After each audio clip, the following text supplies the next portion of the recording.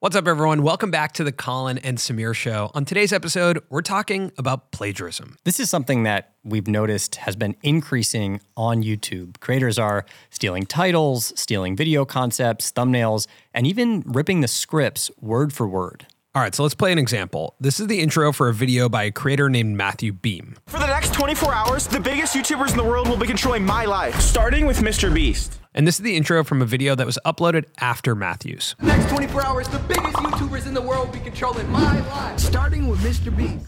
Now, this is something that happened to our friend Ryan Trahan, and he reached out to us to ask us how he should feel about it and what can be done about plagiarism. Someone just tweeted me a guy who made a short, basically copying my short word for word, and also the plot that genuinely happened in my real life. No one has actual originality, I understand that, but there's definitely a thing of plagiarism that feels like those are actually my thoughts in my head that you just took ownership of. And it just felt so weird, and I was kind of just bummed out by it. How do we stop this? This experience isn't unique to Ryan. Honestly, I've been feeling kind of frustrated when I open up YouTube and I see titles and thumbnails that are exact replicas of other videos that I've seen. It seems like we're entering a space where stealing and plagiarism is an accepted reality of the platform. So in an effort to actually get some answers, we reached out to the guy who wrote the book on plagiarism. His name is Kleon, and the book is titled Steal Like an Artist. We asked him in this episode why he thinks this is happening, how creators can be original when it seems like everything has already been done. And lastly, we get into what's at stake as a community if we continue copying and stealing without any repercussions. Now, if you've been listening to the show for a while, you've definitely heard us talk about Steal Like an Artist before, so this is a really cool experience to get to speak to Austin.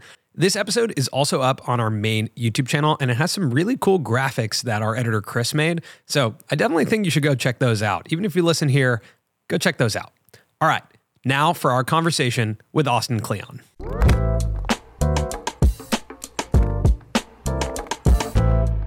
Well, yeah, we wanted to dig in specifically with you on the topic of plagiarism and some stuff that's going on, on YouTube. What was the concept behind Steal Like an Artist? Sure. The big idea of the book for me was that there's honor amongst thieves. That if you're going to steal, you need to steal. There's a right way to steal and there's a wrong way to steal. The great artist steals in this very particular way. Yeah, I think that's a good start for, asking what are some of the right ways to steal?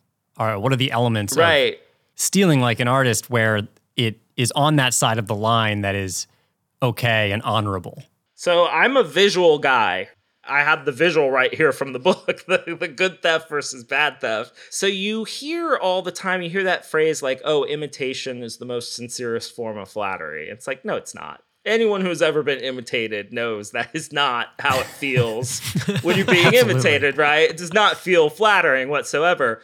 What's flattering is transformation. When somebody takes something and they expand upon it, or they use it as just a little building block to further things.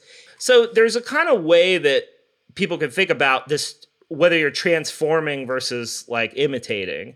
The easiest way to not be an imitator really is to not just steal from one person, but to steal from a dozen, people.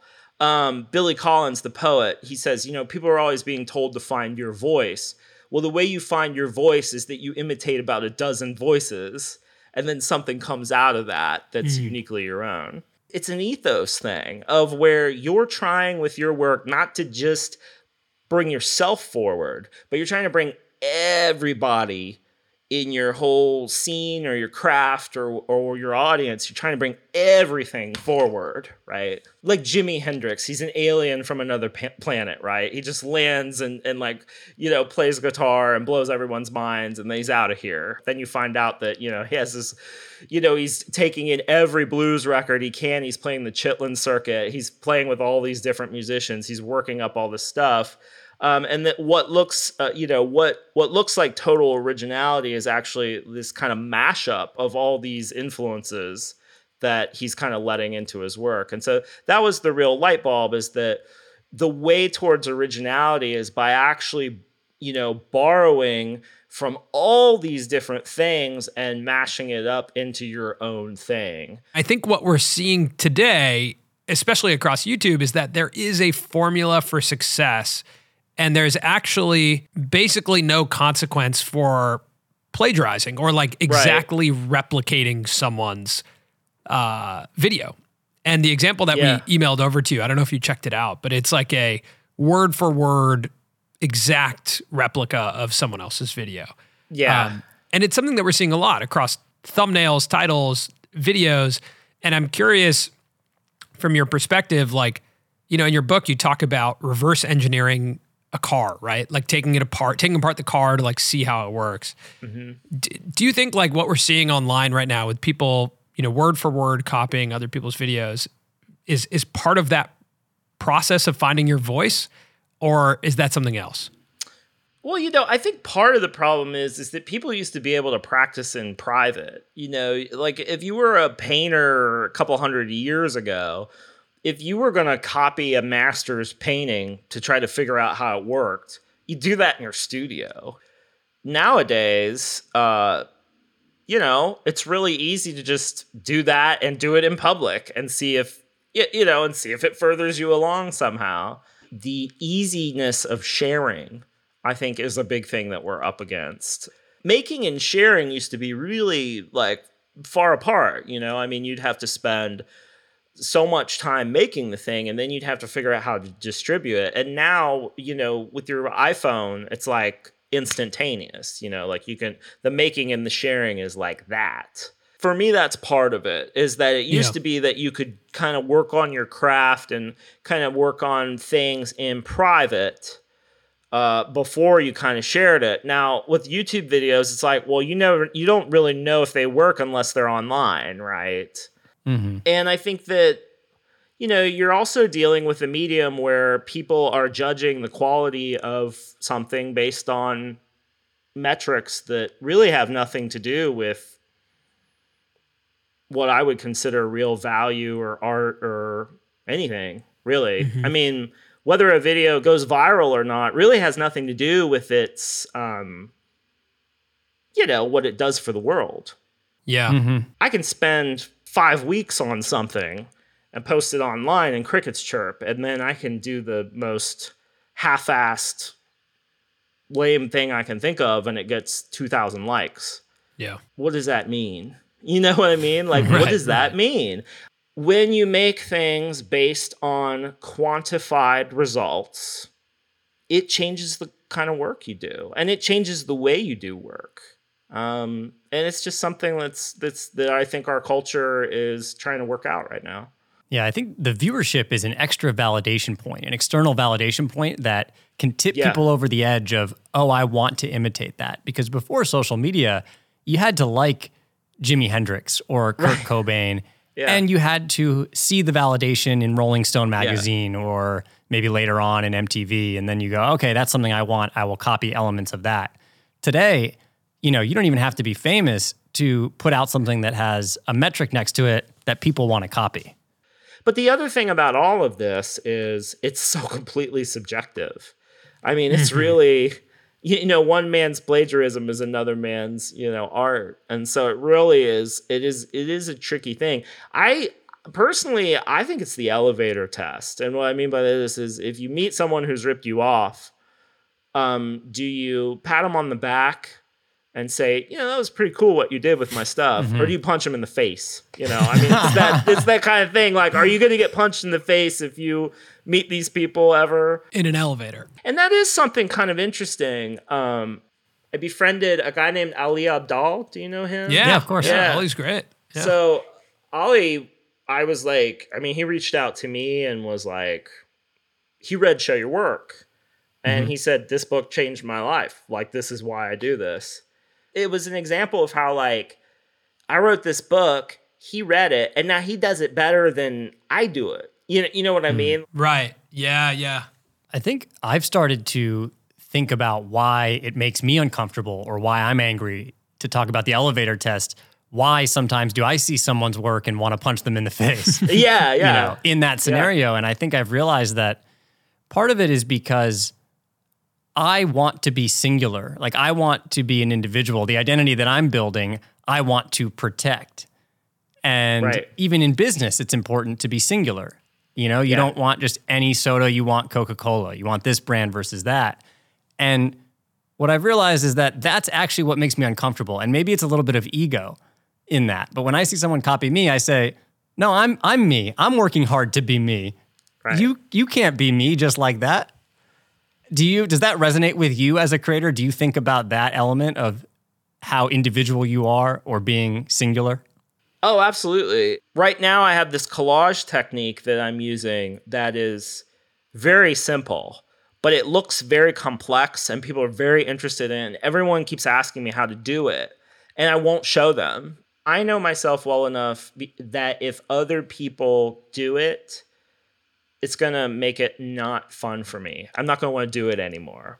Now, that's the kind of small part of myself. It's something I'm just keeping for myself because I do believe that, like, as we could become people with audiences, I think it's really important to find little things that you could do, like, to hold on to for yourself, you know?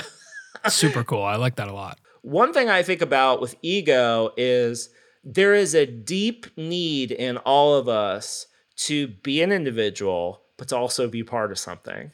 Right? It's like to be special, to be an individual, but to be known for something, but you also want to be part of something. And those two desires create like a really interesting tension for creative work. It's like this very tricky thing as an artist because you want to be the guy on stage, but you also want to be part of something. You know, you want to have like what I call a scenius. You know, you want to be a genius, but you also want a scenius. Scenius is the word that Brian Eno uses to describe the kind of collective form of genius. This idea that if you look at some of the great scenes like New York in the 70s, a lot of these bands, like, they arose out of a scenius, not just out of their own genius. It was because they were connected to this scene of people that, like, great work came out. And that's true online too, you know? I mean, your work comes out of being connected to all these different creators and stuff like that. I think what's really interesting about some of the examples that you've brought up is that they are pre-internet, pre-social media. Yeah. Anyone who's creative is doing something that's very ancient. Like this idea, looking at the world and saying, there's something that's not here that needs to be here. That's like a very ancient, thing. It is really the thing. And that is why I don't like, that's another way to come at the imitation thing. Because the really great creative work comes from, I read all these books, but the book I really want to read, I can't find it. I should write that book. So on YouTube, it's like, I've watched all these YouTube videos, but I haven't seen this one YouTube video. Someone should do this, and then you do it. That is real. That is the real creative impulse. Something should be here that's not here. Or these two things should be together. Someone should put these two things together, and that's going to be me. The imitation thing is, this thing's already here. I like this. Maybe I'll do this too, right? That's imitation. And so once you can get past, look, in the early days, you have to imitate. But once you can get to that spot where you're like, there's something missing here. Maybe I can do the thing that's missing. That's when you find your work. With how fast everything's moving on the internet right now, the amount of output that's, out there creatively, is there any such thing as an original idea, or are there any original ideas left? I think yes. I mean, I think that nothing is completely original, but there are ideas that take us places we haven't been before, and there are sounds we haven't heard. I think that the culture right now, this is really funny because I'm the Steal Like an Artist guy, but the thing I wrote about in the 10th anniversary afterward is I said, I think we've taken it a little too far. We're really good at taking things. We're not great at thinking about where we're taking things to. That was Jean-Luc Godard's thing. He's like, it doesn't matter where you take things, it's where you take them to. And look at every Hollywood remake, comic book, whatever there is, how interchangeable everything feels. One of the things I think is really interesting about AI is that the reason AI images look so sort of uncannily good to people is that everyth's so mediocre right now. I mean, that's how I feel. Is that, on the whole, like, we're kind of a culture of mediocrity right now. I mean, there's a kind of a sameness to, like you look at CGI in movies and like a lot of it looks all the same. It's very rare to come across something that looks new and interesting and exciting. And so I think it's really interesting how AI is really good at like doing something middlingly great. And it's like, well, yeah, because that's what that's what everyone else kind of does too, Yeah. We're also at this cultural moment where people are really limiting what they'll take in. I mean, I don't want to get too deep into this because this really makes people upset these days. But there's this kind of culture right now where, oh, you can't separate the artist from the art, and you don't want to, take in things that have the seal of approval from whoever is giving out the seal of approval these days. I think one thing that's going to happen in the future is that I see this kind of future in which there's some kid who starts watching what everyone says they can't watch anymore, or goes back in time and picks up really good tips from things that, that are supposedly out of date or are supposedly out of style or aren't, correct anymore. And I think they're going to do something really interesting with them. Because I think one of the things that's really true about the artists that I like is they go deep into the past. And I mean, not like 50 years. I mean, like 1,000 years into the past, I mean, like there's a deep, rich tradition of art and culture and ideas that, most people don't read a book that's more than 10 years old, And so I think immediately the way to be original is to go back further than anyone's willing to go. Instead of ripping off the people you really admire, you should figure out who they're ripping off and who they admire. And then you rip off the people that those people admired. And pretty soon you have a whole family tree of creativity from which you can draw on. And your work becomes really, really deep that way. That's actually something that is happening on YouTube. There's a group of younger creators that refer to themselves as the YouTube New Wave. And they're going back in time, not 1,000 years, but perhaps 1,000 in internet seconds, in internet years. And they're going back maybe 5-6 years to a slower paced era of YouTube. And so it's funny that interesting. It is kind of happening. Yeah, it reminds me, like when we first started uploading YouTube videos, we were very much, enamored and infatuated with Casey Neistat and, basically made replicas of his vlogs, but with our life, which wasn't as interesting.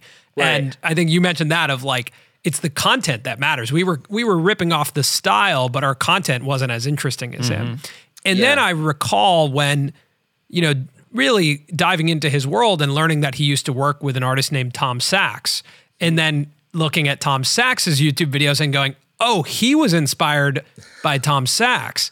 And then going down that pipeline and seeing some of the other editors he was working with, like Max Joseph and Oscar Boyson, and being like, there's a whole world. And that term you use, scenius, it's like he emerged from this amalgamation of all these different people he was around to develop this style that was uniquely his. But if you go back to what he was inspired by, you can actually draw more inspiration. And I feel like we were able to then work out of that by understanding what scene was he a part of. Bingo. As you said that, I'm recognizing that's something that happened in our world. Now, my friend Alan Jacobs calls that swimming upstream. Yeah. You kind of swim upstream and figure out where this stuff is coming from. And to me, it's about being a student. It's about researching. It's about finding out where this stuff comes from. I always tell people, I say, look, if you can do one more Google search than everybody else, it puts you so much further ahead, Yeah. I think this comes from my first job out of college was as a reference librarian. So I learned very early on how to research and find stuff really quickly. And I think a lot of what I offer people is I just kind of go just a little bit deeper than most people. Like somebody will see a quote on the internet and they'll be like, this is nice, I'm gonna put it on my Pinterest. And I'm like, where does this come from? Who is this writer? What was the book it's from? And then I read the book and then it connects to this other book. You know what I mean? It's just like going one little step and looking up the thing. So when the reward for straight up plagiarism can be millions of views and thousands of dollars, how do you pitch the reward for originality? Like, this is a long standing tradition in our culture, which is, are you going to do the easy thing for money, or are you going to do the hard thing that's rewarding, that's infinitely rewarding? I do wonder what people are chasing after. It really comes down to, if you're chasing after numbers, okay. But if you're chasing after something else, and that includes a lifelong journey of being a creative person, bringing creative people into your life, then you kind of have to get more serious than just ripping off other people's stuff. You don't really have to be a religious person to find a lot of inspiration in, the Bible, which says, for what good is it for the man to gain the whole world and to lose his soul? I mean, this is just really basic old stuff, I mean, like, it's what are you going to do with your time on this planet? Are you going to create videos that mimic other people and get 1 million hits? Or are you going to try to advance yourself and advance the culture? It's really a personal choice. But that's always been true of everything on earth, is that you have to make that decision. Are you going to try to do the easy thing that is rewarding, or are you going to go after the big rewards, which is becoming, a real human being? A good way of putting it. That's a great way of putting it. I love that. But it's but it'll mess you up, it'll mess you up. It's real easy to just do the easy thing. So, don't read too much Thoreau or deep philosophy. It'll ruin your earning potential. Wow. Man. That was awesome, man. Yeah, that's that was great. great. Like that's It's super interesting. Yeah, that's exactly what I wanted to chat with you about. Like that Great. was spot on.